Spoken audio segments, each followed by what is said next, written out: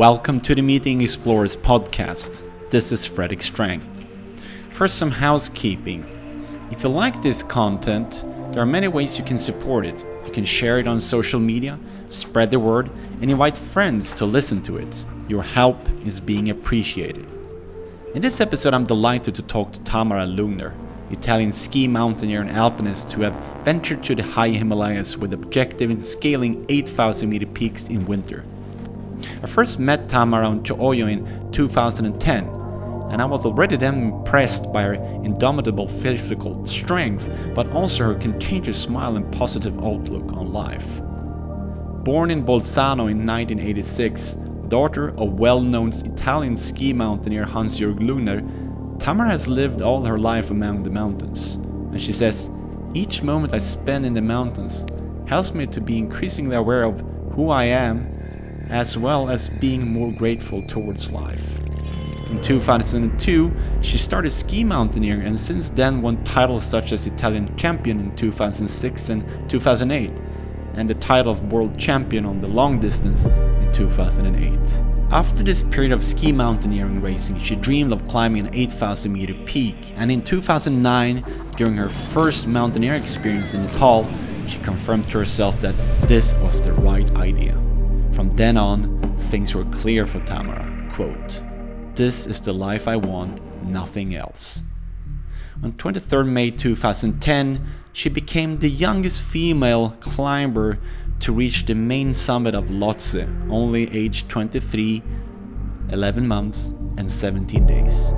In 2014, she reached the summit of K2 without supplemental oxygen, and in 2015, Tamara tried to climb Manaslu together with Simone Moro, but abandoned the climb due to heavy snow and fell short merely 70 meters below the summit. Last winter, she went back to K2 for a winter ascent. Despite the lofty achievements by 10 strong Nepali climbers that finally stood on K2 in winter, the season turned out to become a sad reminder of the mountain's ruthlessness and sacrifice, as 5 people tragically lost their lives. I'm eager to talk to Tamara about choices in life, how to push the extremes, risk, and from where the love from jagged peaks derive from. With Tamara's own words, "I'm a dreamer in love with the mountains." So without further ado, I bring you Tamara Lugner.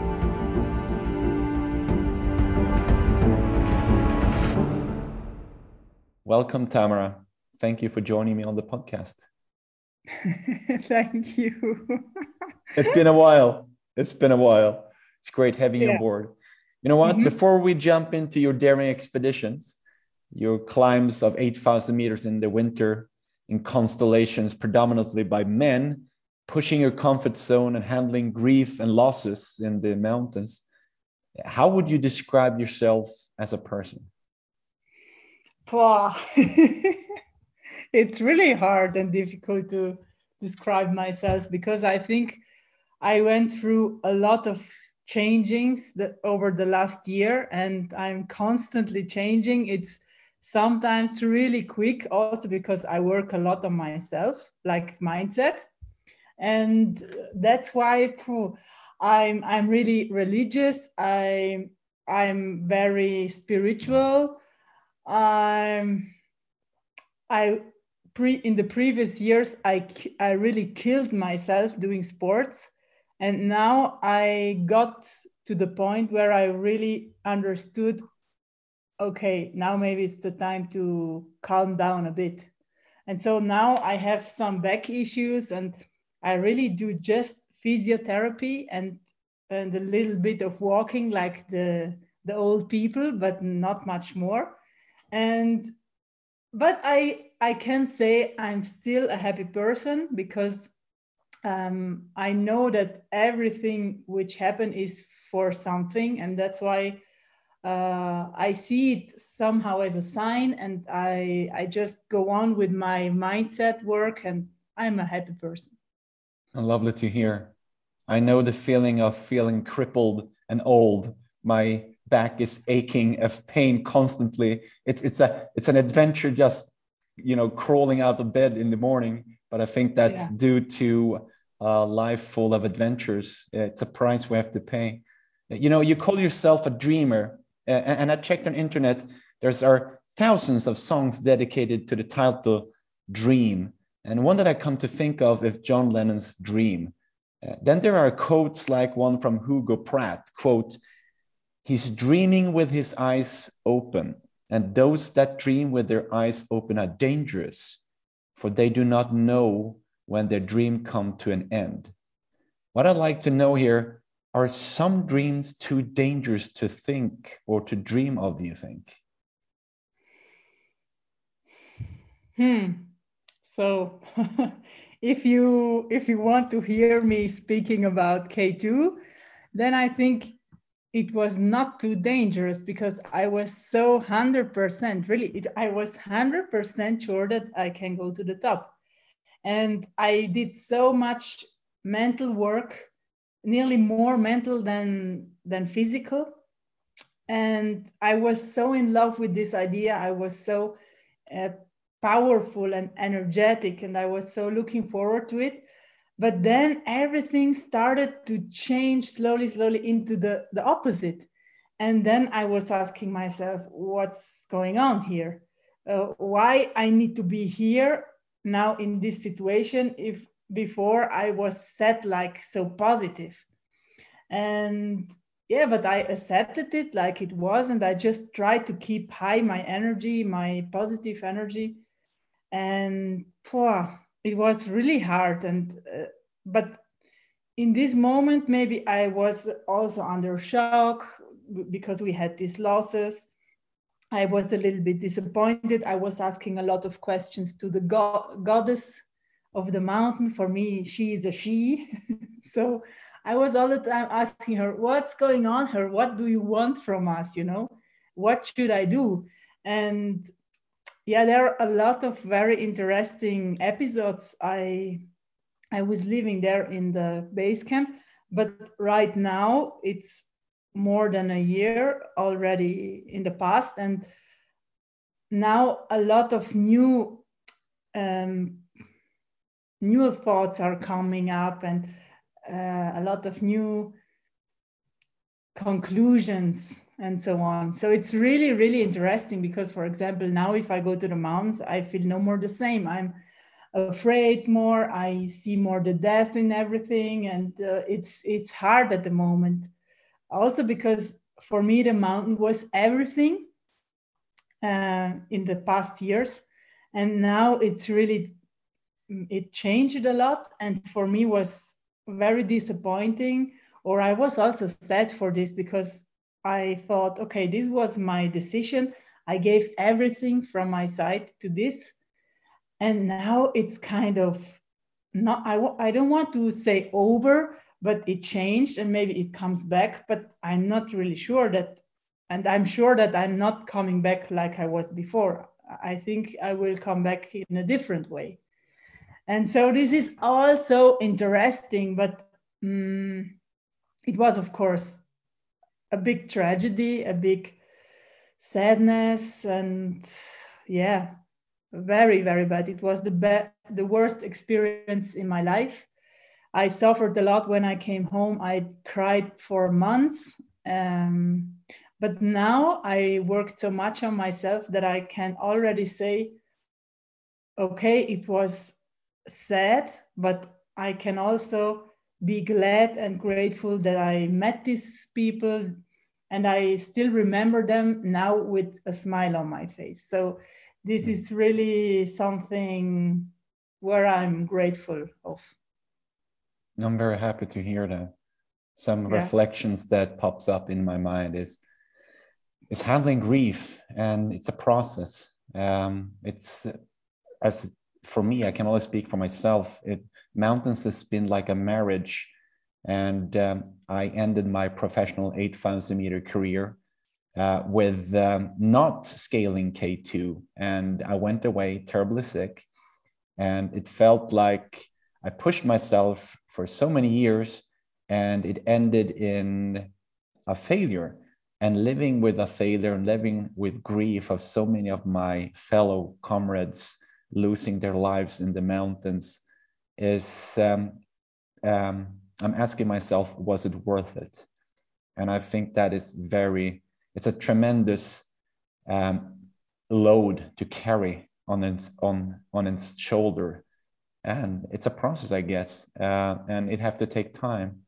I'd like to come back to K2 a little bit further on, but right now I'd like to pivot and rewind the clock when you were 14 years old and you were starting dreaming of 8,000 meter peaks.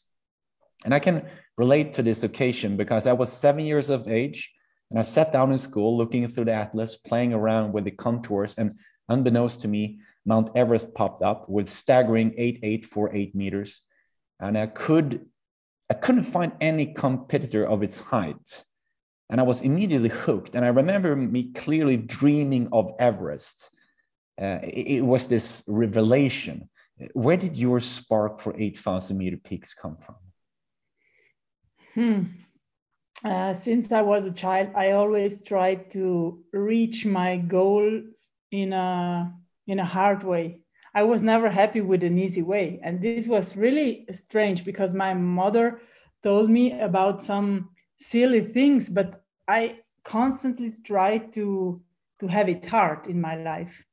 And also, when I went to school, I always said, okay, I want to have just the best. How to say grades? Yeah, just want to have the best grades, and I was studying and studying and studying, and I always asked a lot from myself. And when I went into athletics, for me, before I started running, then I had the knee issues. Then I was kind of, what should I do? And the doctor said, no, it's better you choose something else. Then I came to discus. I didn't know that. Yeah, I came there, but I was also quite good. But at the same time, I thought, oh my God, this is not a satisfaction. This is just, I don't want to end up like 100 kilo and and yeah, this was I was not able to imagine myself in this sport in the future. So I read this article about an Italian woman, Manuela Di Centa, who climbed Everest. At that time, I was going to the national championship of athletics, and I wrote this article, and I said, okay, one day I will go to 8,000 meter peaks. And I don't know why, but for me, this was the hardest thing you can do in the mountains. This was my imagination. So even ski mountaineering races, which I did after my athletics career, I loved it because it was so hard. For example, I was not able to ski, and I went with my father my first ski tour on a top of a mountain here next to my home, just 600 meters up. And I never skied. I never did ski mountaineering. He gave me skis of 192. And I just went up, and I didn't want to go in his race because I want to have it hard. And that's why I did my own track. So I went up, I was super happy, and I said, wow, this is my sport. But then skiing down, I was not able I didn't know how to ski. So my father said, yeah, you just need to jump in the turns. So easy. And I said, yeah, okay, I try. But I was just falling and falling. But at the end of this day, I said, wow, this is really what I want to be, what I want to do. And so I did races. In already the next year, I did my first race just uphill because I was not able to go down. And I won this race. I was, I think, 15 years old. And then I said, wow, this is my future. And then I trained and I went into national team. I was there together with my father, but something was missing for me. I didn't feel really that I have the possibility to live the mountains because, you know, you need to train in a certain way. Maybe the day before the race, you should stay a little bit calm. And even though if there is this beautiful weather, you should stay a little bit low low intensity, and so just a few meters. And then I said, yeah, I travel all around the Alps, and then I do the races, but I just hear the bam and then I just need to run. And I never have really the opportunity to see these mountains, to feel these mountains. And so I said, no, I miss something really important for me, and this is to connect with the mountains. And then I met Simone. He told me, I met him when I was 19, and he told me he will bring me to the Himalayas. And 4 years after, I searched out for him on Facebook. This was like kind of new new that time. And then he wrote to me, yeah, Tamara, I can bring you this year. And I was going crazy in here in our home. I was just screaming, I was shaking, and my mother said, "You're completely crazy." But then I was so happy, and still, it's one of the most beautiful days in my life, because this reaction of my body already told me that this is my thing. And my first expedition there was just like I'm in heaven. I loved every step. I loved even my headache. And I it was just like, oh, this is my life. Yeah. I love that story. I love it. You're describing it. It feels like I'm with you all the way along, uphill and downhill. Yeah. Life. There's an expression from a Swedish poet. He says that his name is August Strindberg. He said that life is not for amateurs, and I guess that through hardship comes, I think, some kind of gratitude, if I would to pick that word. You start to appreciate life. If you only ask for the candy, I don't think you will appreciate it as much as if you have experienced thirst, hunger, suffering, and pain, because then the candy tastes so much better. You know, you were born in the mountainous areas, and you always lived close to the mountains, being surrounded by them. And I'd like to know, firstly, what is it, if you could pin down the magnetic pull that possesses you so much? But secondly, if you think about John Moore's expression and saying, he said that the mountains are calling and I must go. Why do you think that is about mountains that sets this magical spell on us? What is it about mountains that makes us so transfixed and so appealing about mountains? Is it a dream about something? Is it something that is in our DNA to strive for summits and strive for the next hill, looking for new grass, looking for new territories, looking for new food? Does it come from the cavemen that we strive from the bottoms to the top? What do you think? I think in my life it was maybe first of all because I wanted to show to my father that I'm capable of. This was maybe one big factor. Then it was that we had a refuge. When I was 12, 13, we went to this refuge. We had it for 20 years. And at the first years, I was constantly looking to the view, or to the mountains, you know, to the Dolomites, because it's at the opposite side of the Dolomites. Every day they appeared in a different look, in a different way, in a different mood. And for me, this was so fascinating that I often told to my mother, today I would love to be in the mountains. And she said, yeah, but you are in the mountains, but to work. So the first years, I trained there a lot. I went to the mountains around, I went running. And yeah, always with this focus on 8,000 meter. And it's, yeah, I kind of fell in love, but I really, maybe it's also because of my way to live life, always on the hard way. This, maybe the mountains are hard. You know, in the ski mountaineering races, you knew you gave everything when you felt the blood in your throat. And this kind of thing, I just want to somehow kill myself to be satisfied in the evening and to lay down in my bed completely destroyed. This was always my goal.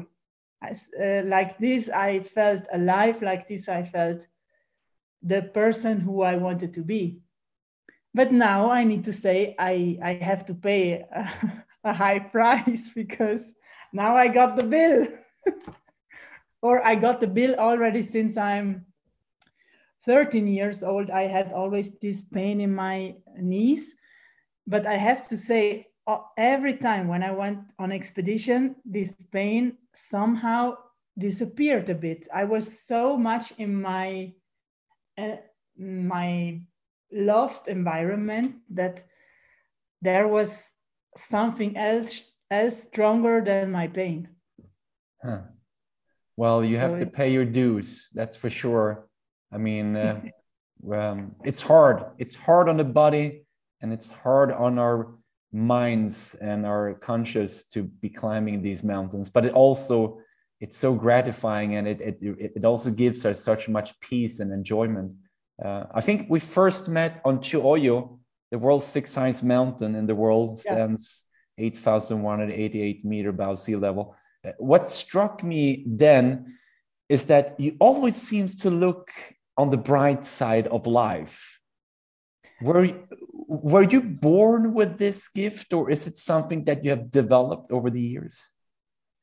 No, you have to imagine this was my second or my third expedition. Let's say the first one we wanted to go to Choyu and they closed the border in 2009. So we just went to Island Peak. Then the next year I went to Lhotse. This was my first 8,000er. And then I was so in love with all this that I wanted to go to another 8,000er. And for me, that didn't matter with whom and whatever. I just wanted to go. And so I joined like an international group, but I was alone. And this is already showing me how much or which value this had for me. This was everything for me. So I didn't care about anything. This is my wish, my goal, my dream, and I just go. Yeah. And then, of course, every step is just beautiful, even if you suffer, even if you are cold. But for me, the mountains really for a long period of time was like a relation with a man. So the mountain I always trusted the mountain.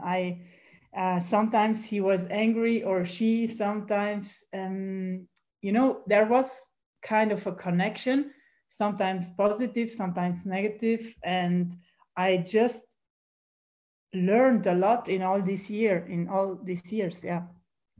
Can you speak with the mountains? Do you have an actual conversation or can you, is it more of a feeling, a connection with emotions that you interpret? For example, when I stand, I was always afraid of K2 because I saw K2 the first time in 12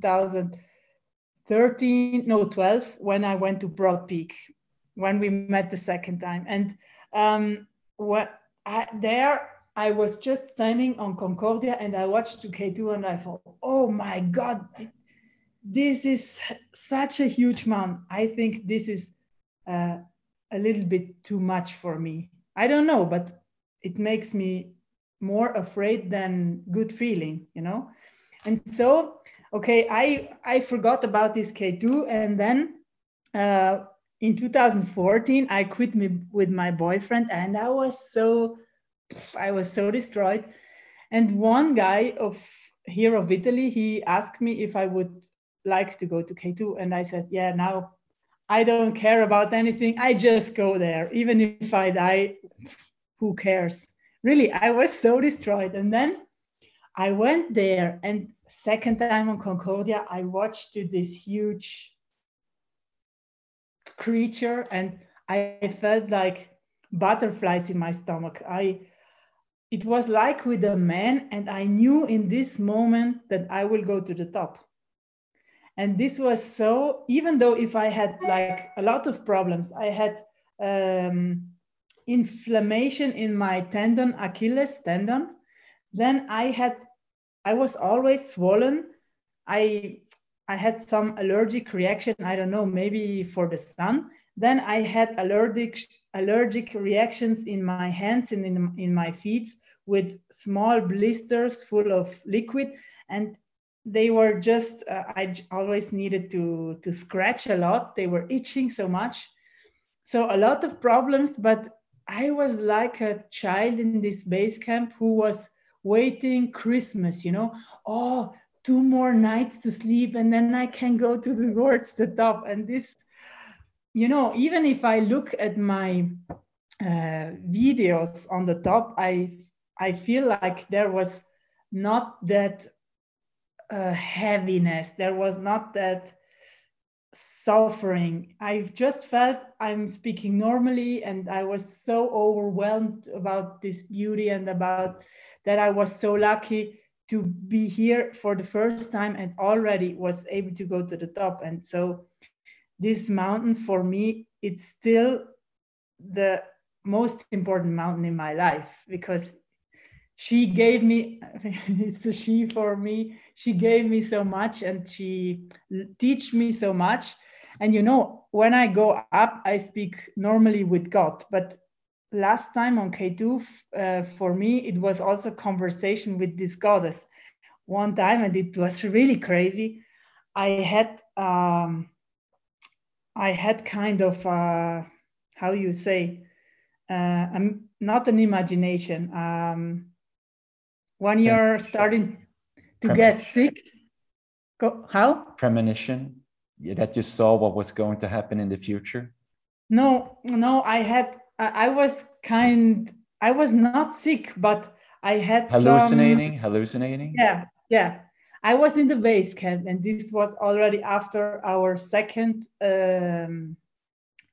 round on the mountain. So I was there, and one guy in the base camp had birthday. So we organized his birthday party, and we had this double isolated tent, and then there were a lot of people, and we had this Christmas light, blue, green, red, yellow, blah, blah, blah, blah, blah, like this, then music. And so for me, maybe it was too much. I thought it's lack of oxygen. I had a little bit of headache, and I went out to do some breath work, and then I said, okay, I go in again.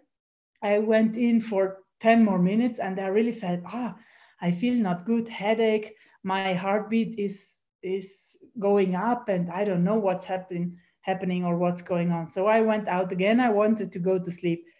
I laid down in the tent, and I was just like, my heartbeat was very high, and I was laying down. I closed my eyes, and I saw like the K2 mountain and the goddess of K2 above the top with the dress. She had a white dress, and this dress was going down to Can 2, Can 3.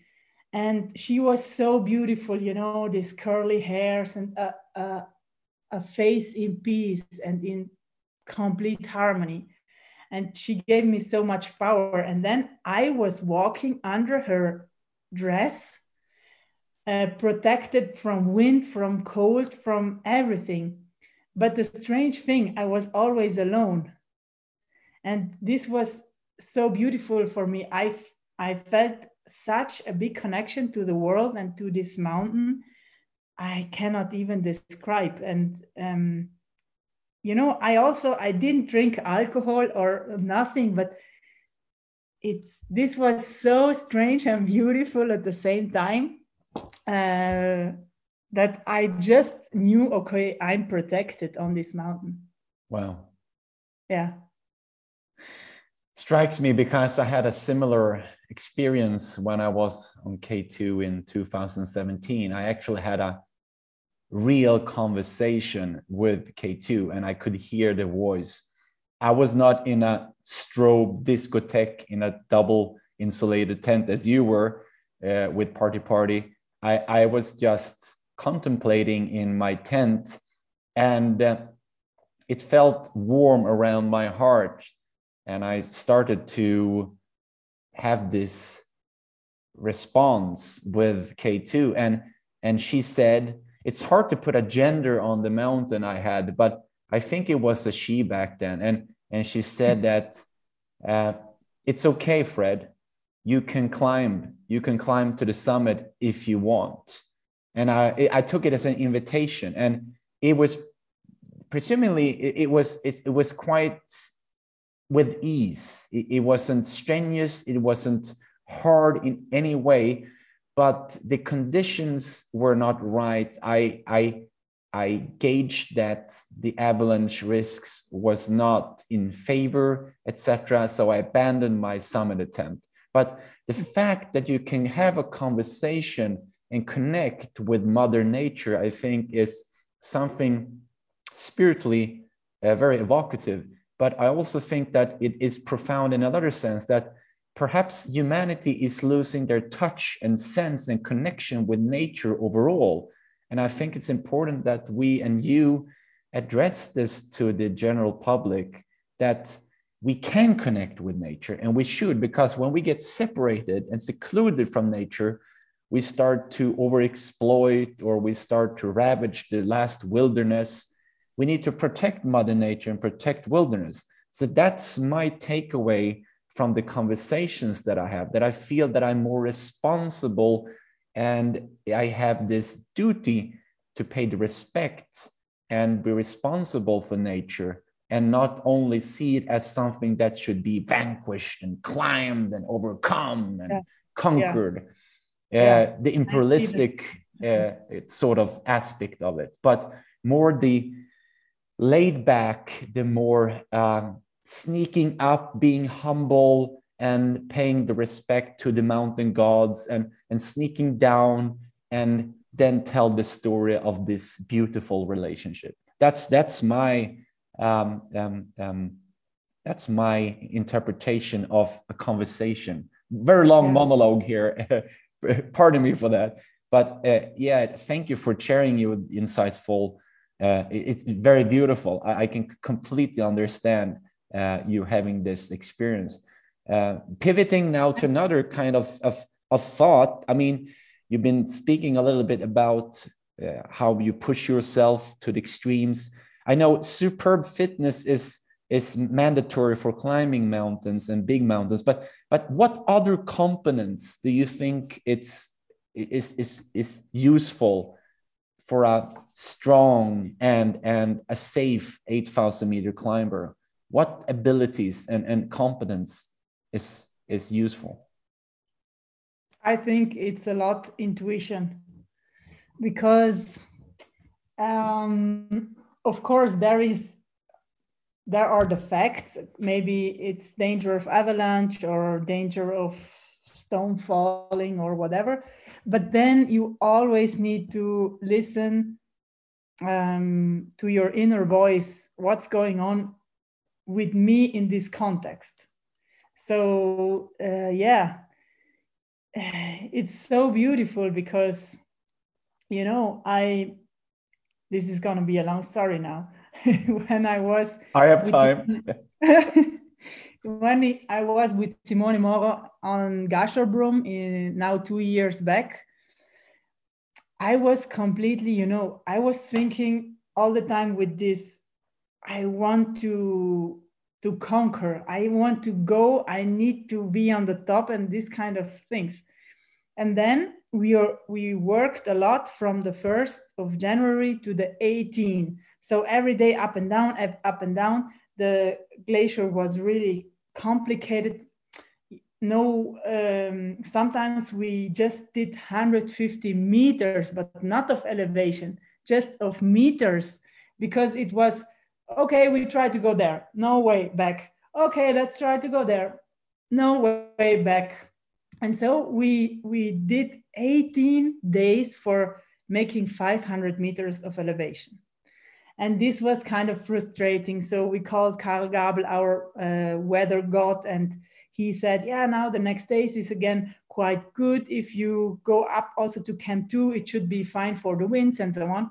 And I said to Simone, now we need to push hard. We need to go up to Camp 2 at least. And like I thought like a man somehow. I wanted to just to do it with some kind of nearly aggressive behavior. And Simone, he thought, oh, I don't know. And I said, what do you know? You don't know. So we have good weather, we just should go. And he said, yeah, we will see tomorrow. In the morning, it was beautiful weather, and he watched around and said, yeah, of course, okay, let's go. So we went up, and this 18th of January, we had this accident where I passed some crevices. We knew here are some crevices. I passed, I went a little bit uphill, and I stopped there to belay Simone. So I wanted to belay him. I opened the knot with my thumb, and so I wanted to clip in, and exactly in this moment he did his first step, and he didn't follow exactly my track, but he went 2 meters more to the left. I wanted to clip, and he just did the first step and fell down. So I was flying like Superman, in the air, and then I just fell down to the floor, and I was Sliding. I was sliding on the snow, and I was just praying, please God, stop me, stop me, stop me. I had no other possibility. So I wanted to make myself heavy, double as heavy as I am. Like the Then, discus, like the discus woman. yeah. 100 And kilo at least. I stopped really with my hand at the edge of the crevice. Oh my holy shit. I was kind of shocked, but I knew also exactly what I needed to do. So I tried to go in conversation with Simone. He was 20 meters down. So I was just screaming, and I tried quickly to do a dead body to fix everything. But of course, I needed to be so quick that, of course, the ISEX was not down enough. And so I said, oh my God, now I have just two options. Or I'm strong enough to keep his weight, because all the weight was more or less on my thumb. So he's 70 kilo plus backpack, more or less 90 kilos. And it was so much pain. I was screaming like hell. And I said, okay, but if I'm not able, I will just slide down in the hole and we are gone forever. So of course I choose for the first, and maybe if I would have had another ISEX, maybe I would have cut my thumb, because I was very quickly in understanding what are the options, what can I do, but I had only one ISEX, so not possible. And I was screaming for minutes that he was understanding there is something wrong. So he managed it with a nice screw and a small rope to put his weight in the ice screw, and so I was free. It was completely crazy because it took us a lot of time that he came out, and then I was completely like all the pressure, all this fell off of me. I got immediately my menstruation, even if I had it 2 weeks before. So you also know how much you are involved with your whole body, with the hormones, with everything. And I was just, okay, we are not safe, but now we try to be safe and go down to the base camp. So we went down, and we then decided to go home because I had no more feeling in my hand. And yeah, we went home. And when I was home, I went to one guru. He's sometimes helping me with my body, and then he was there working on my body. And there was also a woman. I never saw this woman before. And she watched at me and said, "You are a man." And I said, okay, I knew that with this issue I have a little bit a problem, or I was never proud to be a woman, but I thought in the last years I improved a bit. And she said, no, you're completely a man. So, okay, she was sitting still there, and after some minutes she said, if you're not able to go into your feminine energy, I give you 1 more year to live. And I thought, oh, okay. But I was not afraid, but I was just reflecting about this last expedition, also when I came down, and I really understood that I was behaving more as a man than Simone. So Simone was always like accepting the things, being in peace, being in harmony. And myself, I was always, no, we need to go, we need to do. And I really understood, oh my God, I really need to change. Um, this is not woman-like. So I should try to love to be a woman. I should try to be proud to be a woman, and I should try to really come into this feminine energy. And then there was the lockdown, and I worked a lot on myself about this topic. And I think I improved a lot, and I was so proud of me, that it was, of course, hard. I cried a lot, and a big process of changings, but it was so beautiful. So it was making me a lot richer. Fantastic. And then I went to K2 exactly with this goal. This was my first goal, to listen to the intuition, because this was also part of my training, let's say. I wanted to know exactly, or I wanted to listen to this inner voice. I wanted to know exactly where is my limit. I wanted to be strong in my being and not being influenced too much from the outside. You know, of course, how is it when everybody is going into this summit fever, and then there are 30 days of good weather, 30 hours, and they just want to rock the summit, and then you say, oh my God, even if I would have, if I would be Kylian Jornet, I would not go for it. So and then coming to K2, it was so beautiful, because I had this moment then when everybody got crazy around me, and I was just standing there like a tree with with big roots, with strong roots. And I was so grateful that I was able to keep my energy, my peace, and my intuition. Beautiful. Wow. If you would love to reach out to women who can relate to your story and give them a couple of hints how to start this journey that you have struggled and so successfully ventured, what would be your recommendations? What would be the first steps to take? Do you mean to go to the mountains or to your process of embracing your Okay. feminine energy and powers? Oh, so of course I know it is hard, because we are living in a world where is more requested this powerful, this more masculine energy. But I think the woman can reach the same thing in their own way of being. And we just need to accept that we are women, that we are different. And we just need to understand that this is nothing worse. Because in the mountaineering world, I saw a lot of women, and they really see themselves as the woman, but as the weak woman. And that's why I never wanted to be from this species. I said, no, I'm not weak. I'm strong. I don't want to be a woman like them. Because they said, no, I'm a woman, I carry less, or I'm a woman, and always these excuses. And for me, this was never existing, because my parents grew me up. We are three sisters, so we never hear this, you're a girl, you should not do this, or you should not do that.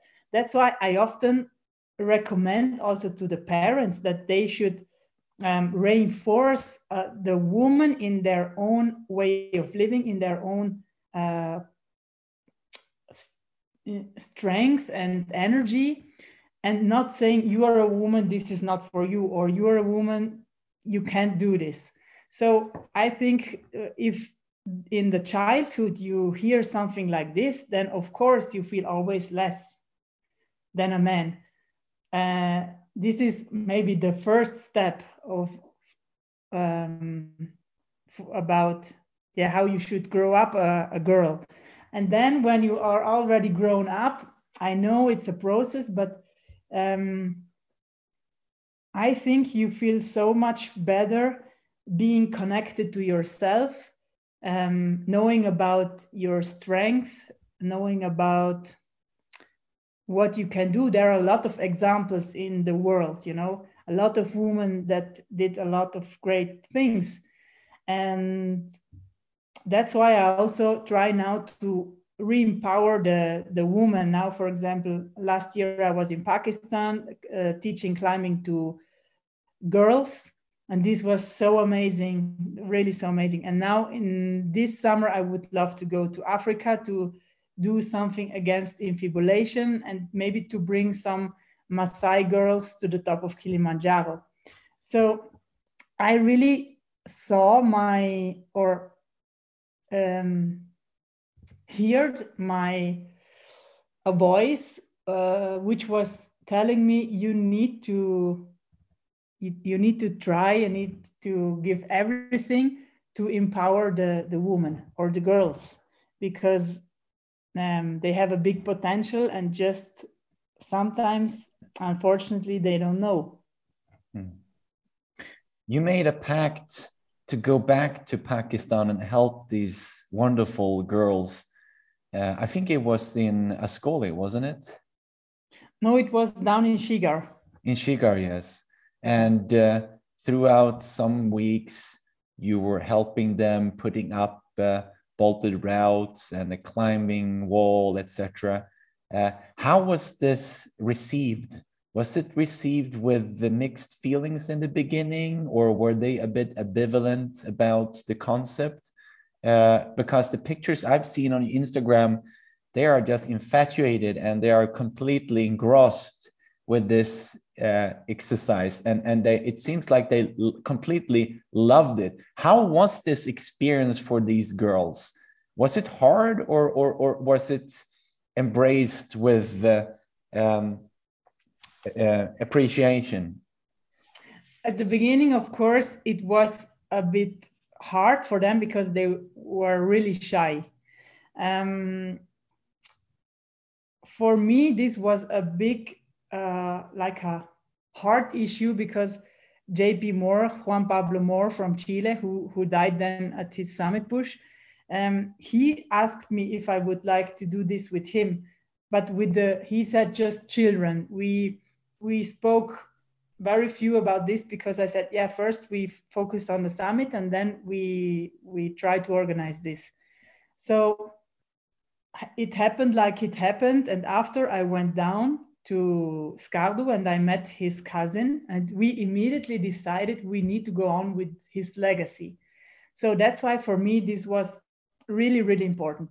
And due to I have the vocation for the woman, I said, but I want to do it with the girls. And then I really went on with a lot of first I looked a lot around to whom I could speak, with whom I could organize, and so on. So we found one girl, Naila from Shigar, and JP's dream was to do it in Daskor. Not Daskor, in where are the mineries, in all these holes in the on the way to Ascoli, a little bit more further. Exactly. Can't remember the exact village, but yeah, it's on its way on this treasure street. Could you repeat that? Dasu. Dasu, exactly. Yeah. And then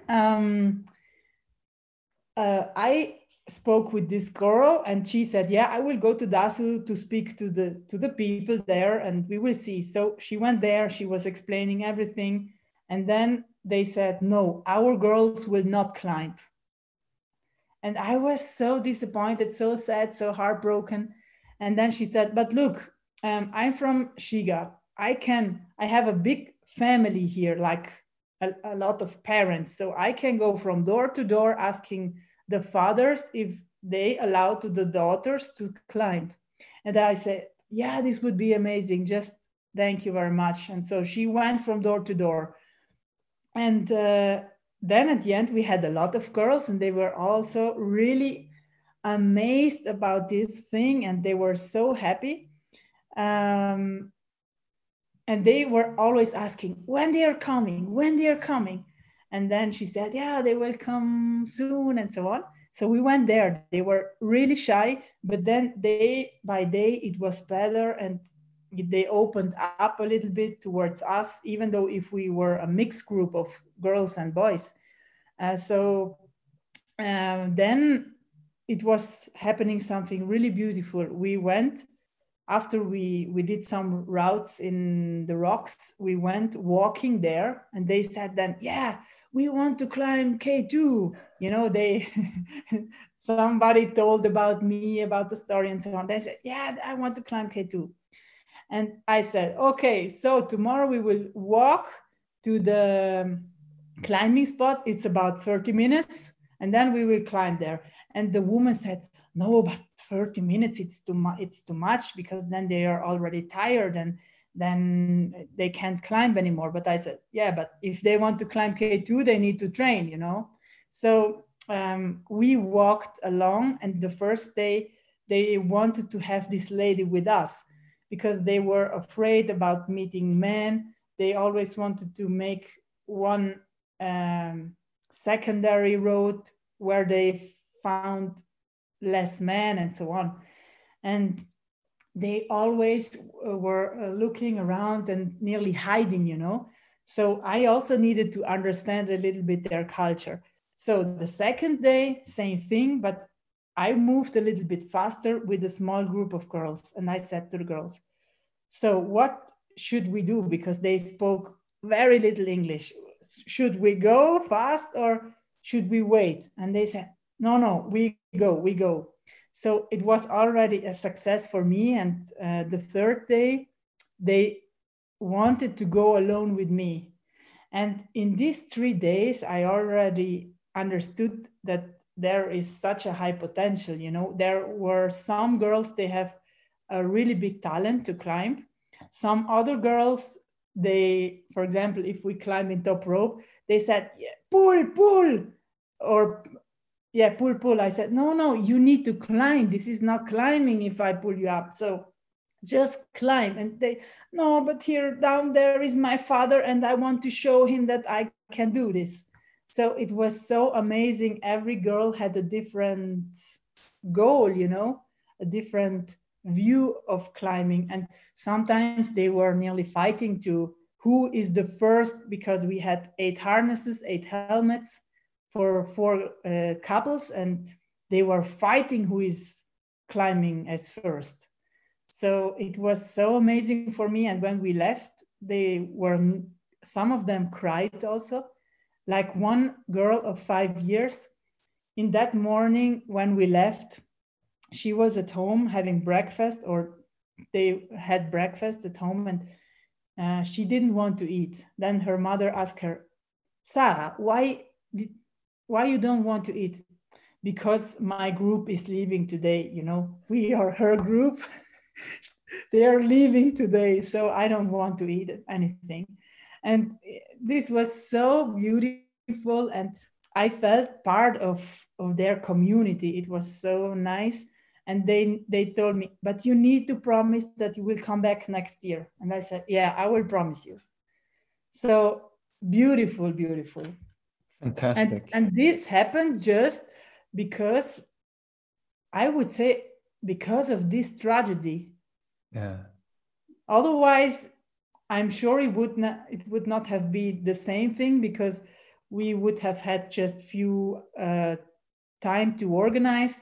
For sure, there were not the girls, and so I was never finding this part of me. So beautiful. I love it. Thank you for sharing. I can imagine, and I can also recall an episode. I was taking a class of, I think there were second or third class in primary school back in Sweden. And after the climbing, it was their first impression and first experience with climbing. And it was it was received with mixed emotions, trepidation, and some also some fear and anxiety. But in the end, people were jubilant and was just out of their wits. They were so happy and so proud of their achievements. But there was one girl who approached me and she summarized the day and she told me, this is the happiest day in my life. And I just wanted to cry. Yeah. If climbing has this impact on people, then I think that perhaps this is one of the most misunderstood sports in the world. Because for me personally, I think that media, they digest and they put their teeth in the nitty gritty emotional things and where their sensational news comes from. And that is when people risk everything and loses everything. And I think that is very dishonest. And I think that is so biased, so to speak. I think that climbing has so much to give. And I think that these girls, they were pushing their comfort zone. But I'm also curious about you pushing your comfort zone. I know that you've been cross-country skiing, like Eskimo races, where it's probably one of the most strenuous cardiovascular sports in the world. And I've done some ski mountaineering races, and I think it's a frantically brutal sport, topping max heart rates, skinning up the mountains, then the acidic muscles screams ferociously on the way down. And how do you handle functioning in this painful zone? What goes around in your head when you urge the body to continue instead of giving up? Yeah, I think the races are completely different than the mountains, because in the mountains, of course, you can see it as kind of a race, but I went completely away from this way of thinking, because I think I also want to feel the nature, the energy, and if I just look on the watch, then I cannot really feel all this. So of course, at my beginning, I still was like, I want to be quickly. And the first experience I did in high altitude was with Simone, and he said, yeah, I will teach you a bit. So we did the trekking, and I was in front of him and I was just like running, and he said, no, this is not working here. I'm your brake. So go behind me, I will break you down. And so I was learning how I need to behave here to be healthy all the time. And of course, then you become kind of a feeling of yourself, how quick I can go, what about my headache, and so on. And you step by step, you improve a bit, or you go a little bit quicker. But yeah, I think I completely changed my way of thinking, and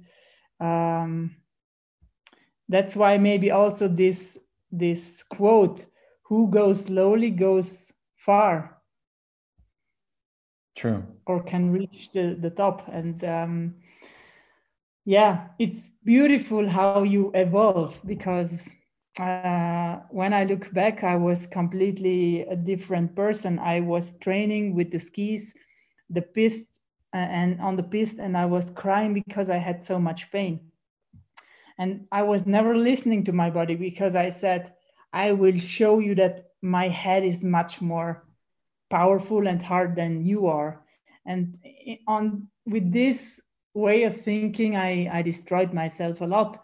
And now I want to be more loving. I want to be more, to respect my body more. I love him more. And it's a better life like this, because sometimes I believe that if you're a sportive person, you always want to have more, and it's becoming nearly a stress of making sport, and sometimes an addiction as well. And I'm sure that I was addicted a bit.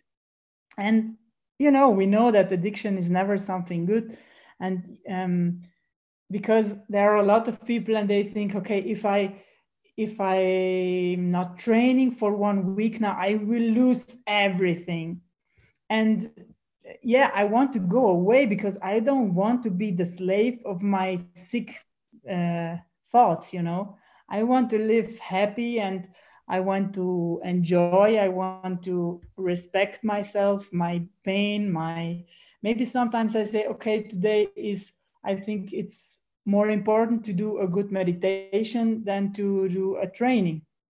And yeah, it's all about intuition, about being honest with yourself. And as they said, you can meditate or you can go through your training also in your thoughts, and is more or less the same, the outcome. So what is this telling to us? That we are more than just the body who is working. We are, if we are smart, maybe we can train also with our imagination and not really killing the body so much like it was in my case.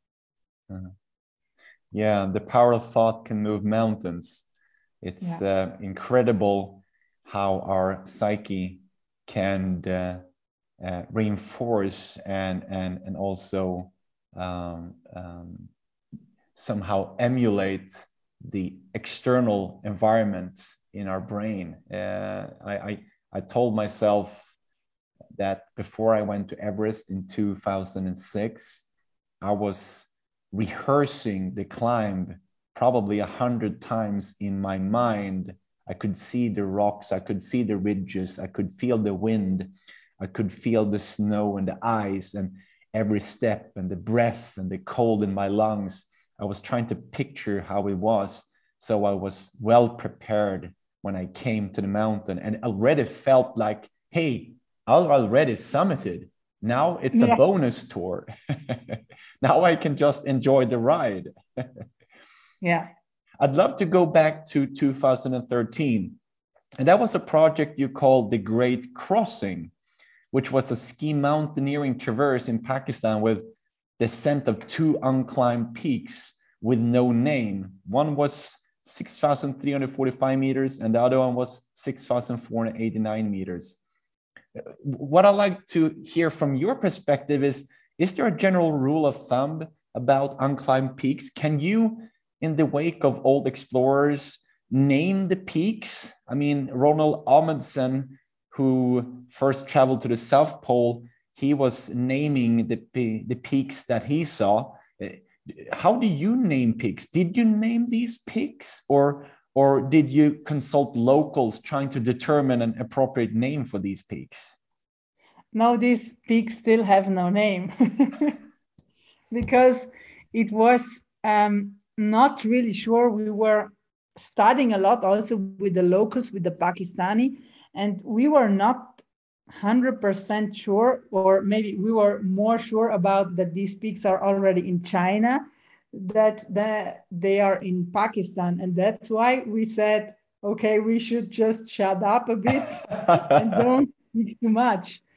But it was really interesting because also there the glacier ground was like so good, you know, just one flat white snowfield.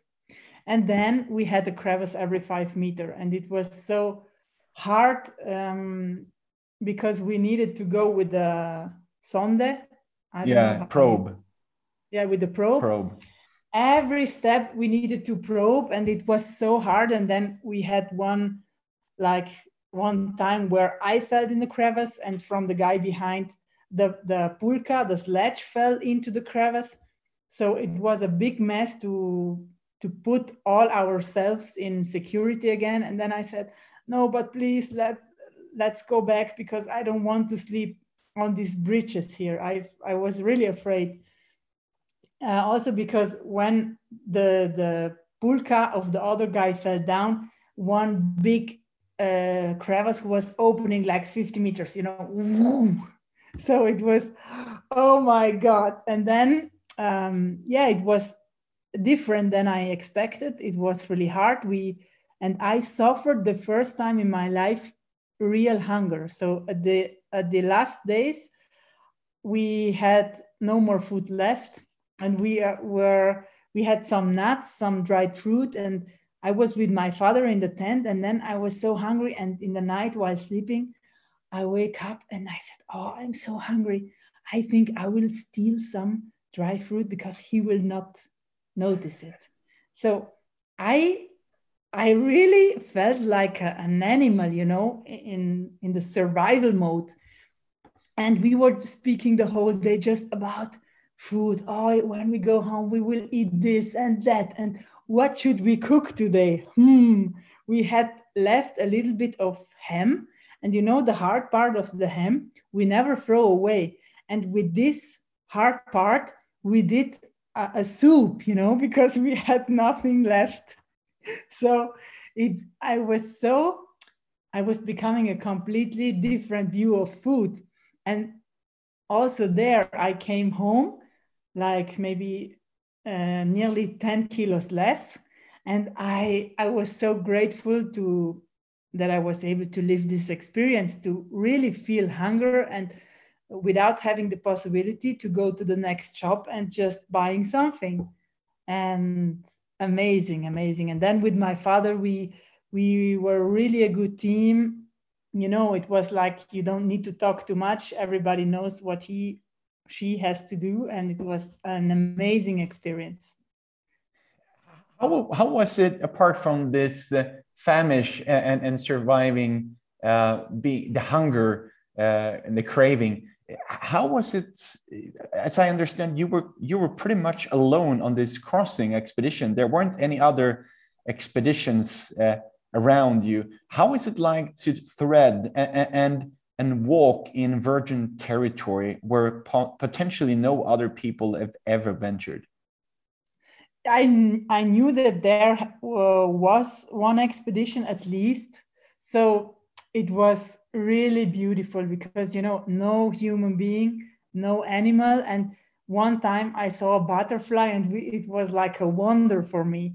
And then after 25 days on the glacier without seeing anybody, we have been 4 people, and we just walked towards Ascole down Biafo Glacier. And then we came to a point where it was no more possible to walk with the pulka, with the sledge. And we said, okay, now here we need to carry all on our back and bring somewhere out on the moraine. And exactly in this moment, there was appearing one human being on the horizon.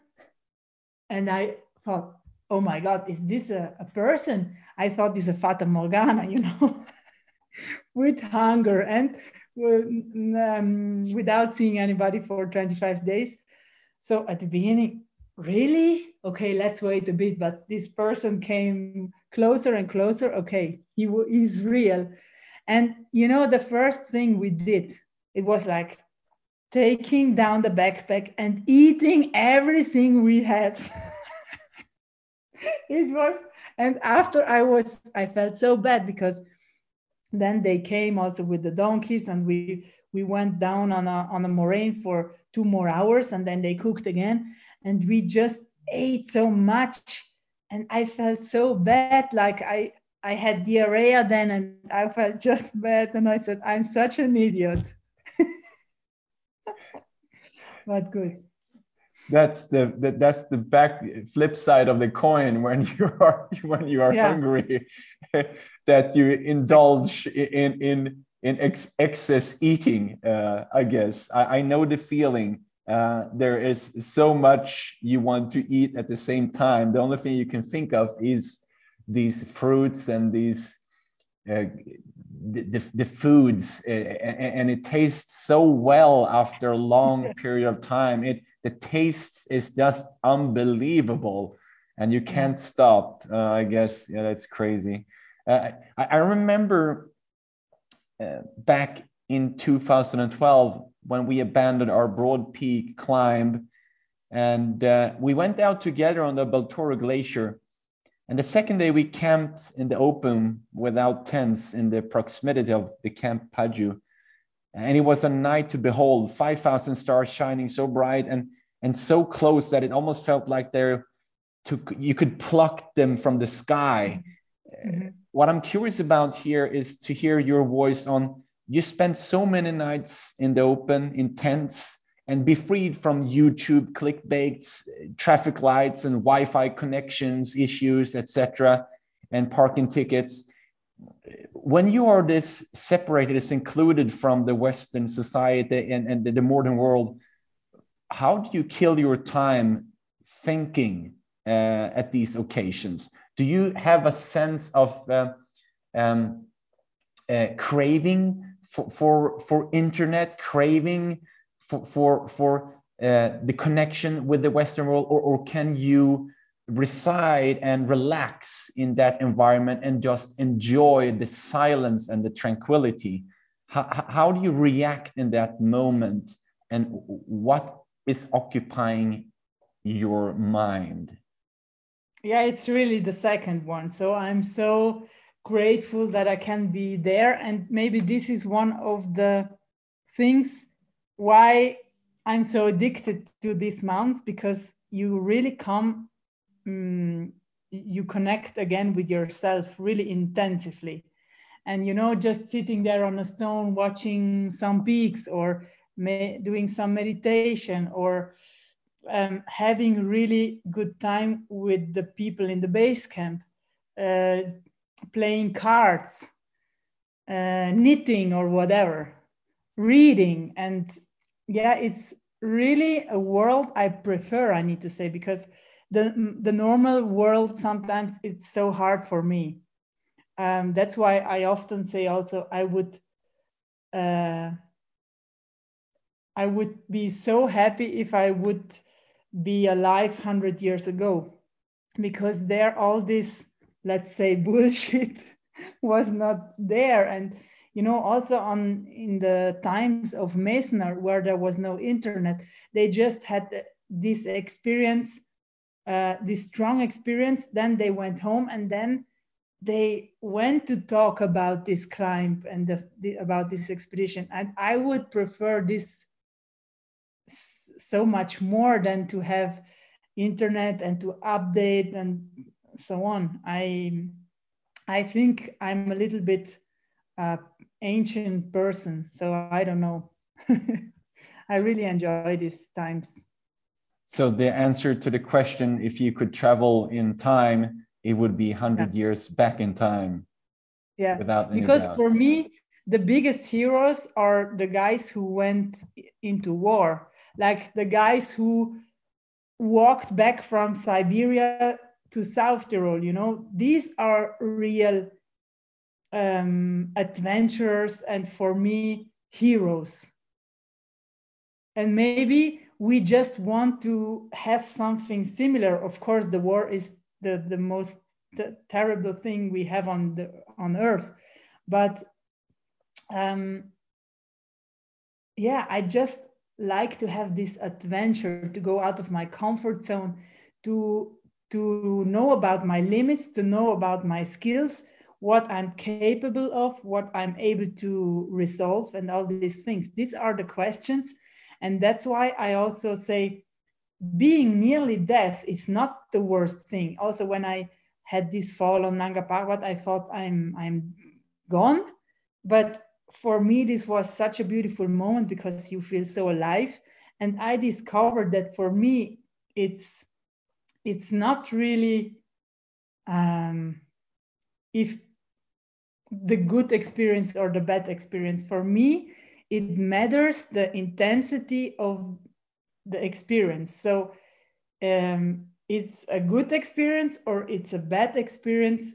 Every part can be very intensive. And this is why I'm living, it's this, where you like are at your limits, where you experience also something bad, because in this situation, you know exactly what I'm capable of, how I'm working in my brain, how I'm behaving.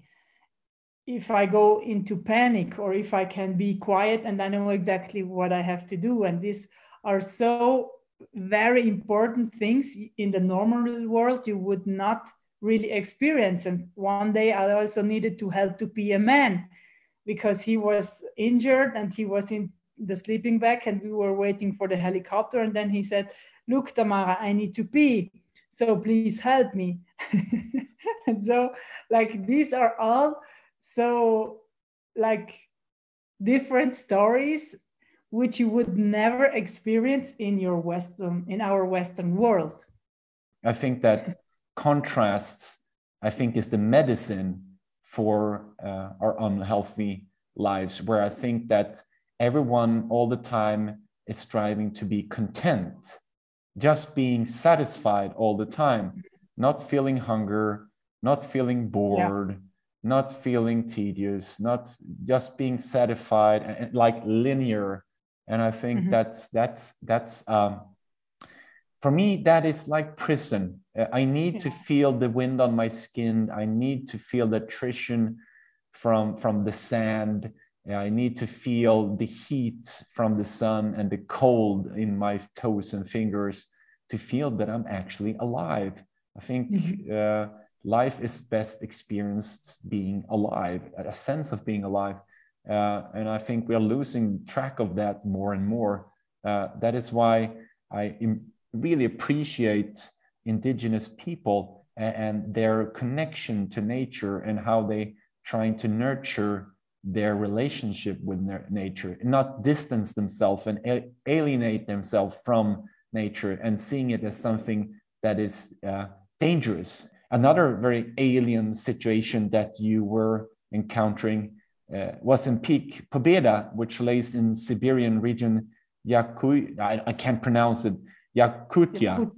Yes, there we go. It has recorded the lowest temperature in the northern hemisphere, measuring 71.3 degrees Celsius below.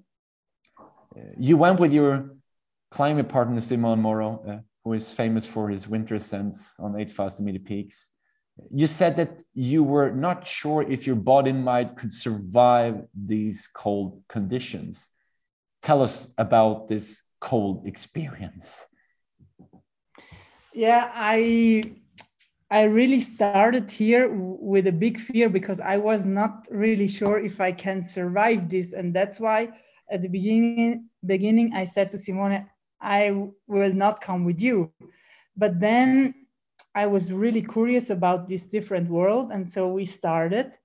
And after I was completely flashed about this different world, I was not expecting that something like this exists in the world.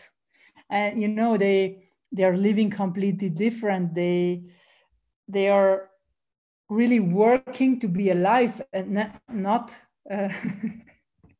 and not like here we do, you know. So for me it was changing my mind, opening my mind, and I saw that there are different men, you know. The men, they can do everything. They're mostly alone in their huts or in their tents out there with the reindeers, and they're capable to repair everything, to do everything. And for me it was like wow. But at the same time, for them I was kind of a strange thing. So they never talked to me. They would talk to the men. I was maybe just a woman. And I saw it also back then in Yakutia when they did an interview to us. So nobody asked me anything. They put us there in front of the camera, but I was never asked anything. So I understood that here the figure of woman is seen completely different. But then when I went out every day to cut the wood with a like then they said, oh, she's really strong. And then I gained their respect, I would say. And yeah, the experience was completely different because it was of course cold, but at the same time it was not like 8,000 meters. We speak of 3,000 meters. So you have a different oxygen level in your blood and so on. It's completely different, another cold, and that's why I needed to adjust my behavior for this mountain, because I didn't want to go too fast, because then I was sweating again, and so it was completely different. You walked fast, like not on 8,000-meter peak, but it was so cold. But we were still lucky because we had inversion, so it was. I never want to know how cold it is, but it was for sure not minus 50, I think. You've been to Simone with many other expeditions, and you attempted the winter ascent of Gasherbrum 1 and Gasherbrum 2 in Karakoram. The expedition was called off after Maura was injured in a fall that you talked about. I've climbed G1 and G2 in summer, and for those who have not traveled through the monstrous icefall towering up from base camp up to Camp 1, it can be treacherous and nerve-wracking experience. And I mean, this accounts to risks and acceptable level of risk. In economics and entrepreneurships, they say without risk, there cannot be any reward. I think that pretty much sums up everything in life. But how much are you willing to accept risk? And I think this is probably a question that can answer in two parts, because it's before and after K2, I guess, for you. But how much risk were you willing to accept prior K2 in order to succeed with your objectives?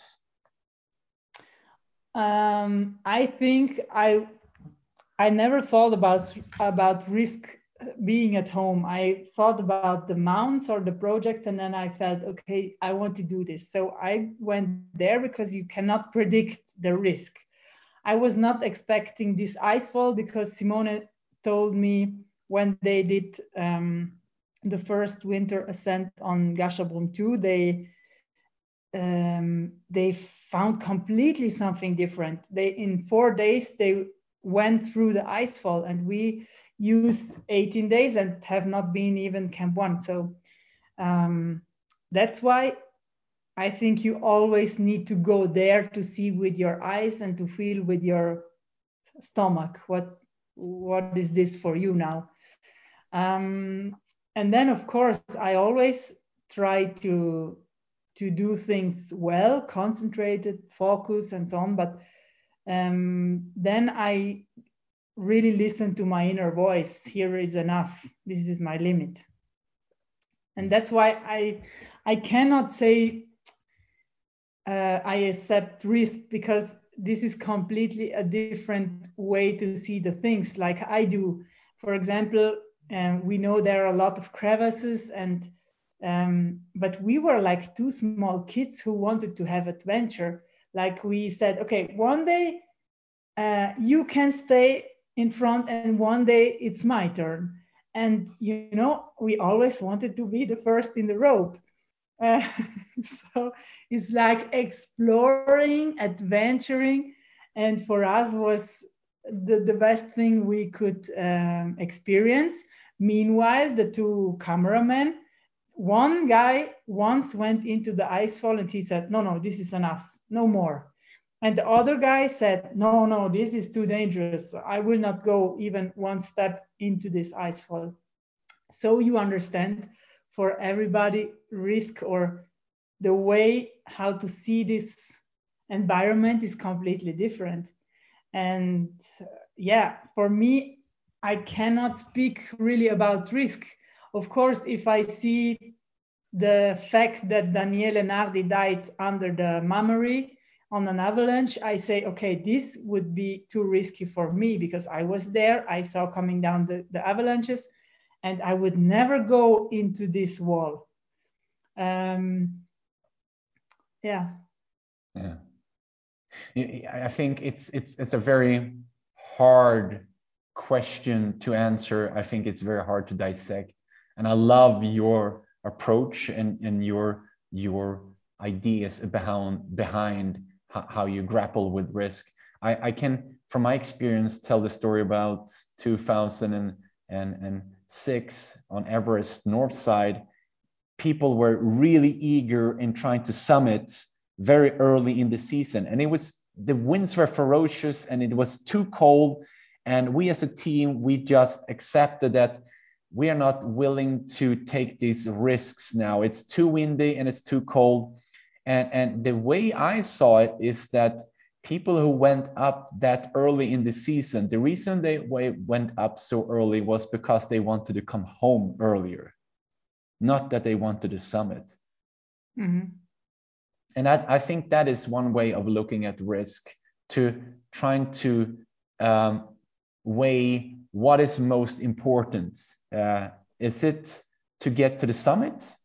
Well, in that case, I think you have defined a successful expedition in an awkward and probably not safe manner. For me, a successful expedition is getting to the top and down with all your fingers and toes intact, friends with your friends, yet you're still friends with your friends, and that you are hungry for new adventures to come. And for me, it's been very helpful trying to be very precise with my description and definition of an expedition, because that propels and incentivizes me to be true to my values and the set of risks that I'm willing to take in the mountains. But I'm curious, from your standpoint, how would you define a successful expedition?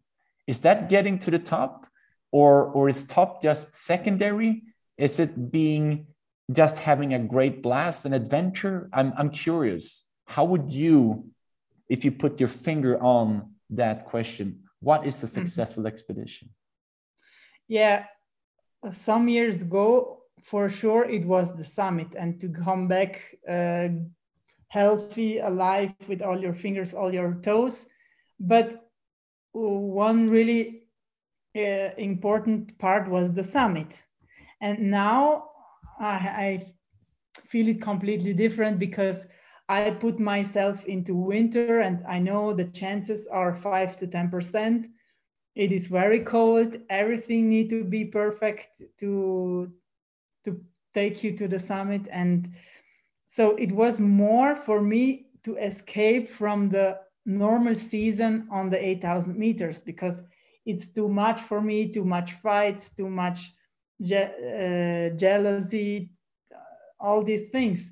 And for me, this should not be in the mountains. And so I decided to escape from that into the winter, even though if I don't like the cold, or I really don't love. So, but I accepted it, also with this small percentage of success. And I need to say that in all these years, I learned so much. I think much more than if I would have climbed in the normal season, because there are always a lot of people. You always have kind of a backup. Somebody will help me if I'm in trouble. But here you're really on your own. And I will tell you, when I started in Nanga Parbat from KM4 towards the summit, I never felt so alone in my life, because I knew and I saw Simone and Alex and Ali just maybe 20, 30 meters apart from me. But I felt no connection with them. I knew that if I break my leg, I'm done. I'm completely alone. I don't want to hope in their help. And that's why I always spoke with God. I just spoke 10 hours with God. Please slow down the wind. Please do this. Please send me warmth and all these things. Like he was, I call him the person who was the closest to me. And yeah, but I learned so much. I'm so grateful for all this. Even I had also bad moments and moments where I was not sure if I can survive. And these things. But at the end, as I told you, it's the intensity of the things. We're going to round off our wonderful conversation by pivoting back to where we started, and that was the second highest mountain in the world, K2, the Savage Mountain, and the woman that you talked to. Last winter, you set out on the quest to scale K2 in the hostile winter conditions. I remember your earliest Instagram posts, your familiar love for life in your eyes, this anticipation. And in my words, it looked like you were coming back home to a precious place that you hold in your heart. How was it like to come back with your friends to K2 in winter and with this Nims Purja, who had summited the world's 14 8,000 meter peaks in record-breaking time? How was it like to meet all these people and come back to the mountain that you summited in 2014 without supplemental oxygen? Yeah, it was really strange because normally I never try a mountain 2 times. So I was here at home and I knew that I will be alone on this expedition because Alex was inviting Simone for Manaslu and also me, but I immediately understood that it's not the right thing to do for me. So I was sitting at home and I thought, okay, what is my winter plan? I was meditating every day, and every day this K2 came up to me. So I had the goosebumps. I was crying every day, and I didn't understand what does all this mean. So what is the message behind this? And then one day I did one yoga lesson, and this teacher told us, okay, now this lesson we give as a gift to something important in our life. And again, this K2 came up and I was starting to cry. And in this moment, I knew I need to go there. And after this evening, I really focused on I need to prepare myself mentally. And then also I was contacting Alex Gavan, and he immediately knew why I was calling him without saying anything. So this was also magic, so crazy. And I was, as I told you, I was so positive, so in love with all these plans. And then when I went there, it was kind of turning around. And when I went to the first trekking camp and I saw all these people, I was saying, oh my holy shit, where I'm in here. Because all these people, a lot of commercial, because if I want to do something, I think for myself, and I also are not informing myself who else will be there. So I go there, I know Alex is there, and maybe I know also some other guys like Sergi and so on. But my focus is on myself and not on who will be there and like this.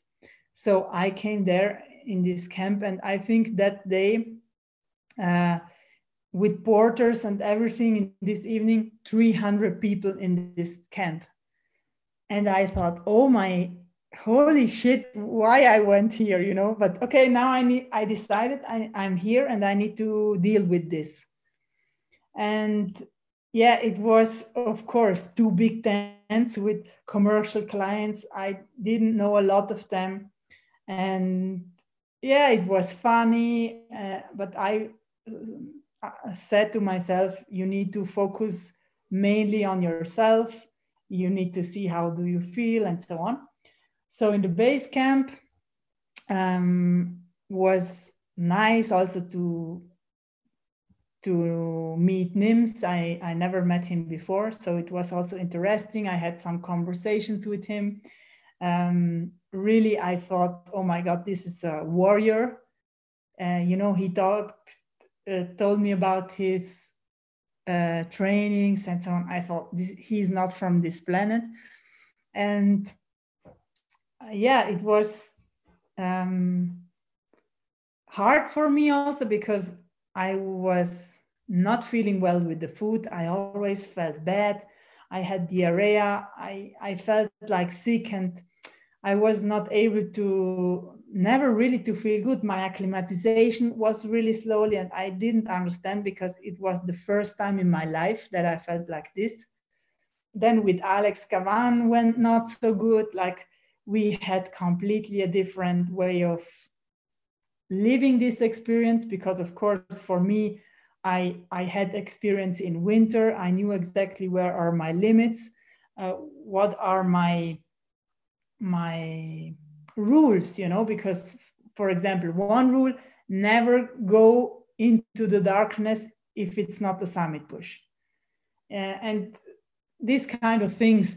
But I felt that maybe he saw it a little bit more easy, more relaxed, and maybe I saw it too hard. No. Or but at the same time, I knew this here is a question of death or alive, death or life. And we need to really behave ourselves in a way that we should never allow ourselves to do silly mistakes. We need to cooperate well. We need to know exactly what we need to do. We need to be quickly in case of storm, cold, and so on, that we have set the tent quickly and we are in the safe tent, and all these things. So I was working a lot of all about all this setting in my mind, because I knew, and I know how hard it is. And then I knew, of course, also K2. I knew how hard it was already in the summer that we started from Camp 4, and then everybody was laughing to me because they said, "You're completely crazy. You will never have enough good weather to make Camp 4." And I said, "I will, because I ordered it in the heaven and it will come. You will see." So I was a little bit the only one who was um, having a really separate idea about this. Ali as well, I felt that he was completely different than normal. Like you also saw him in Broad Peak, and I met him there the first time. And then in the next years, I met him again and again, then Nanga Parbat, and I thought I know how he is, but he was completely different. I felt that he has a lot of pressure from Pakistan, a lot of pressure from social media, a lot of pressure also from the team, his team, because when NIMS went to the summit, his team said, "No, this is not good. We are here 1 month before NIMS, and now they went to the summit, and we are still here without summit." So they were upset, like sad also. And so Ali was so nearly pushed by all this pressure, and he always wanted to show that he's still young and strong, like I never saw him doing before. And then also he said, I want to go to the summit. If I will not go to the summit, I don't know what will happen.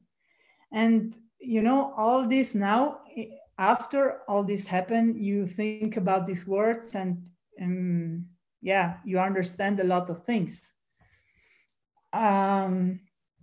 For me, because I felt not good in the base camp, I said I will examine me and my body really, really well to don't go over the limit.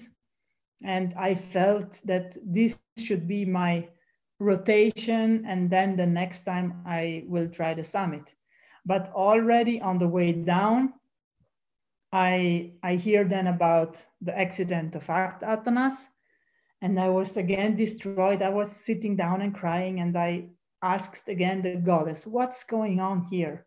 Atanas for me was the most connected, the most spiritual guy in the base camp.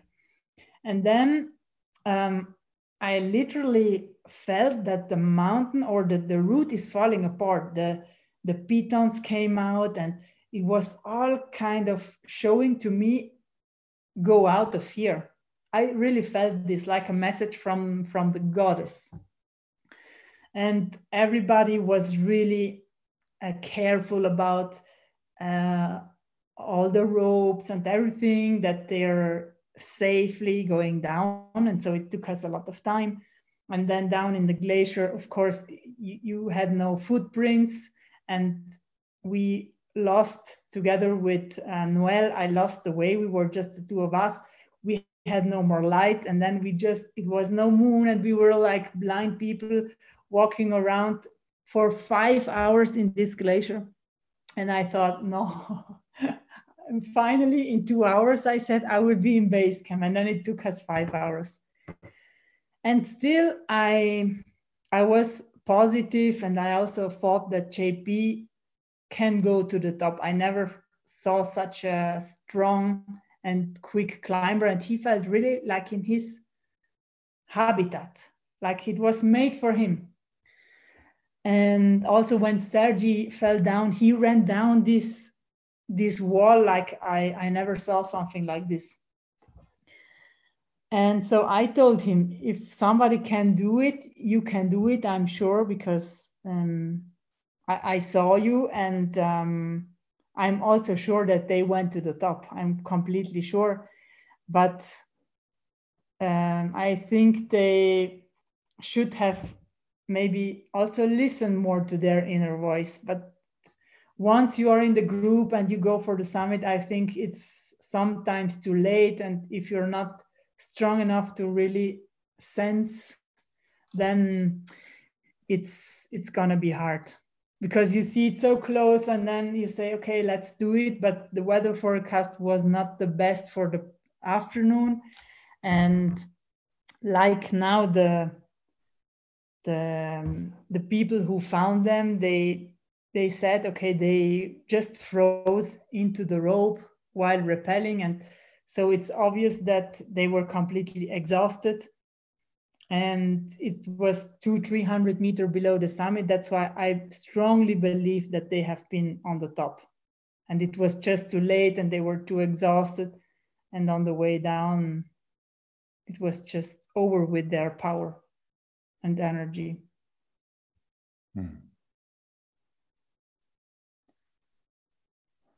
How do you deal with handling the loss and grief from your friends in the mountains? Yeah, I was crying so much when I went down into the base camp, and then Sajid came down, who had a problem with the regulator of oxygen. Like, I went to his tent, and because I was the last who was leaving Camp 3, I missed him. He came down, I think, 2 hours later than I started from Camp 3 going down. And the mountain was really telling me, go out of here, because the clouds became bigger, and it was all kind of telling me, go down. So I just wanted to go down as quick as I could. And when I spoke with Sajid down in the base camp, he said, Didi, what do you think? It's no chance, right? And it was like killing my heart. It was so powerful, and at the same time I was still hoping maybe they have a chance. And I was meditating, I was sending them all my energy. And after this second day I was in the base camp, I said, okay, now I will put once more all my energy into their energy, and maybe they just have no more battery, they cannot contact us, so maybe it's still a possibility. And tomorrow morning I wish that JP is just opening the zip of my tent and is saying surprise, and I was sleeping. I was able also to sleep a bit, and then the day after I woke up, I was listening what's going on out there. It happened something happy, or somebody arrived, nothing. And so for me, this moment was really clear, and I just started to cry. And from that moment, I cried a lot, and I forgot about myself. I never changed my clothes anymore, because I was so focused on them. Then the military came with a helicopter, and it was just a lot of contact with the families. And oh, it was so big and so much for me that I forgot about myself. I lost a lot of memory because after I tried to write down my diary about the last days, and I was no more able to collect the information in which camp did we sleep. I forgot completely. So it took me really a lot of effort to remember all these things I wrote down. And then for me was very helpful to walk down again the trekking, to remember them going up, to remember the happy moments, the laughing, the happiness they had, you know. And after, when I came home, of course, for me it was a really hard time. I felt completely lost. I was just crying, and I thought nearly every minute about them. And of course, then still a lot of contact with their families, and it was always put again in your head. Also now, last September, I went again to Spain. I spent a lot of time with Miriam, the wife of Sergi, and for me was so beautiful, but at the same time always reconnecting to this experience. And it was really emotional and hard. And I don't know exactly, once again, why I needed to be there. Some people are telling me, like Miriam said to me, I'm sure Sergi sent us, you to us, to give us some strength.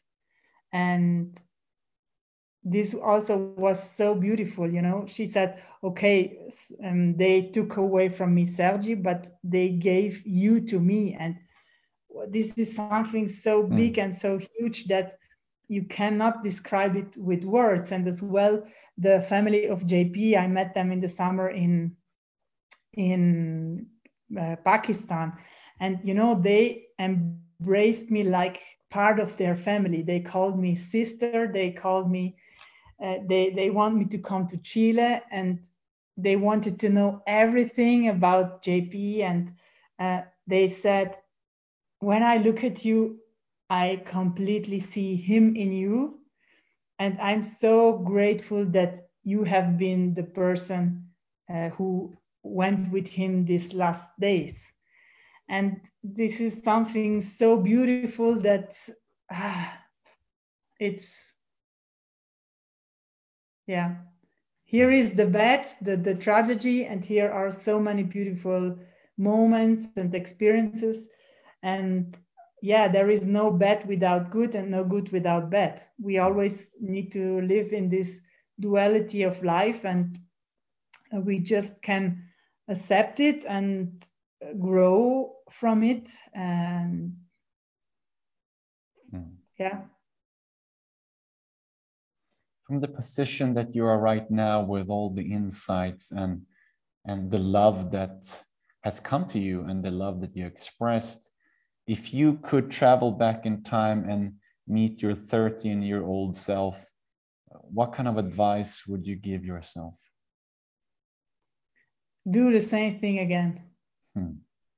So I never ask myself, was it worth it? I'm happy about every single moment in my life. And now it's a bit hard because I feel completely different. People are still expecting that I want to go, that I go back. And sometimes this is a little bit pushing on me. And I try to meditate a lot, that I keep my energy and so on. But sometimes it's a big challenge. All these expectations, and I actually want to find a way to be strong enough to follow exactly what I feel, and not to do anything because I think that somebody expect this from my side. If you would give some advice to young aspiring mountaineers, what would that be?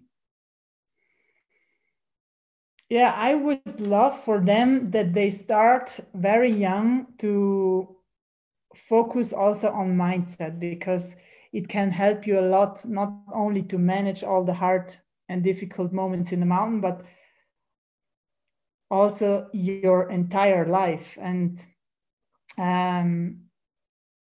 yeah, it's a big master of life, teacher of life, and you just know about all your strength and your abilities, and there is then nothing and nobody who really can take you away from yourself. And I think this is one of the most important things. And I would love that in the school they teach, instead of religion, okay, I am really religious, but you learn something there, maybe some prayers. In this older, you really don't understand what they're talking about. So I would love that they give something more, that they teach them how to work on yourself, how to go into a spiritual way of living. And the spirituality I discovered is not something crazy or something so far away, but it's really also measured with the science. Like, I'm following a lot Joe Dispenza, and he's maybe the one who explains the best the spirituality with the science. And so nobody can say anymore that this is just bullshit. That's why I really suggest everybody to become a strong unit, because I was always against my body, because I felt my body too weak. And I was against my being woman. So I was constantly in a war. And if you are becoming one strong thing, you need to accept yourself in all your parts. And then I think you stand there like really a tree with really strong roots, and you can go towards everything, or you can try to reach everything. No goal is too big, and no dream is too big. Lovely. If you could relive one moment in your life, which moment would that be? I know it exactly. So it would be the moment in Camp 3 on K2 where I said kind of goodbye to JP. So for me, JP was a very special person, and we already made plans for the future to do other things and so on, also with Sergi. But the things I'm mostly sad in my life, that in this particular moment I didn't say him a really goodbye. So there was no hug, and for me this is something which I really would like to change, because I was not expecting this at all. And yeah, it's never coming back. And maybe I can see him then up in the sky, but for now this was maybe the hardest part to accept, and not even the fact that I tried to hold him back, because one moment I was thinking about this, but I saw how focused he is, how determined, and I didn't want to be the person who say no, you should wait for me, because he said, if after you still want to go to the top, I will go again with you, because I will not leave you alone anyway. So, but he decided this for him, and I didn't want to be the one who say no, you should not go, it's like this or it's like that. And then the fact that they found him very close to Camp 4, I thought maybe should I have gone up, or, but this is just if, So I needed also to free me for from all the responsibilities and all this way of thinking that I could have some how is the word, that I could be responsible also in a way for this tragedy. And a moment long it was like this, but you live very bad. And so I said, no, this was his or their decision. And I just tried to focus on myself to do the best thing for me. And things went like this, and I can't do anything. How do you feel right now at your place in time? I think maybe that this all needed to happen also to me, maybe to understand something, because before I thought always more, always harder. I knew that K2 could be the biggest thing in my life that I would ever try. And maybe I needed some really big slap into my face to understand that it's time for something else, maybe. I don't know exactly now, because I still have not clear the future and the vision, and this is also something hard for a person like me who always had really clear objectives, clear goals and dreams. So for now, I'm living with my back pain. I'm just doing physio, and I'm really a lot home, but in some way also enjoy it a lot, because I want to connect again with myself. I don't want to hear the comments of the people.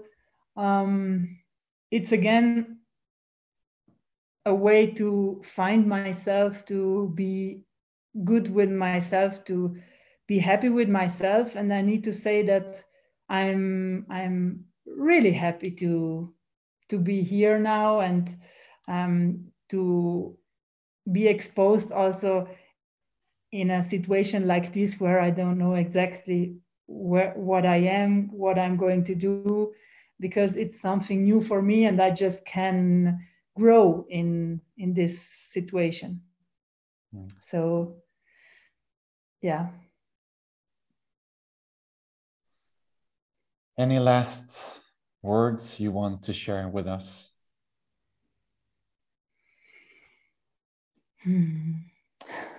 We talked a lot, so yeah, maybe I wish that all the people, women, men, children, are approaching to this mindset, to this mindfulness, to this spiritual life. Because I think if we all are able to love ourselves, to be satisfied, to be happy, to be also positive light for others, then we really can change the world, and we don't need to face any more war and this kind of bullshit, because we are all happy with ourselves, and we don't need to show anything to anybody, or our ego is then so it becomes something else, something where you maybe take care of somebody else. And when the world is reaching this, we are a happy place. But at the same time, as we said, black exists not without white. So there will be always the good and the bad. But the good thing is that the energy you have inside you and the vibration you give to the world, it's coming back to you. And so it's always really special how you attract these positive vibrations again, the positive people, and it's like a natural selection. And this is so so beautiful. It's been an absolute pleasure having you on this podcast, Tamara. Thank you earnestly Yeah, for also your for time. me, because you are right. You did really great. You had the right questions, and I could talk even more because it was such a pleasure for me to speak with you. Thank you. That's heartfelt. Thank you very much. I really appreciate that. Before we let you go and do your stuff, if people want to find out more about you, where should they turn to? Yeah, they can find me on social media. They can find, I have a homepage, and yeah, if they want to know me better, I'm also planning to go to Peru with some people in next year, 2023, in August. So I'm really always happy to share my experience with people, and I love to meet them really, and I love to meet them at the same height, because some people, they want to stay always a bit higher because I'm better or I achieved more. But I think if you connect with the people at the same height, at the same level, you have really another connection, another how to say Exchange. Exchange, exactly, this was the word. And you really can, being positive, you can give something to other people, and I love this so much. Really, it's the same thing.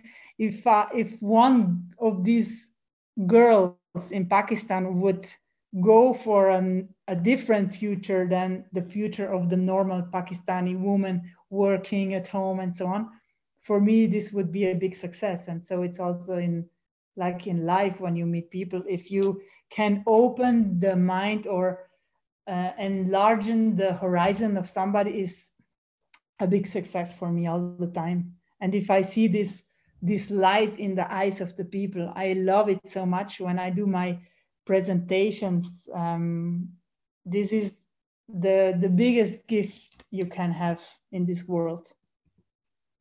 Thank you for rounding off with those beautiful words. Thank you very much. Thank you. Thank you, Frederick.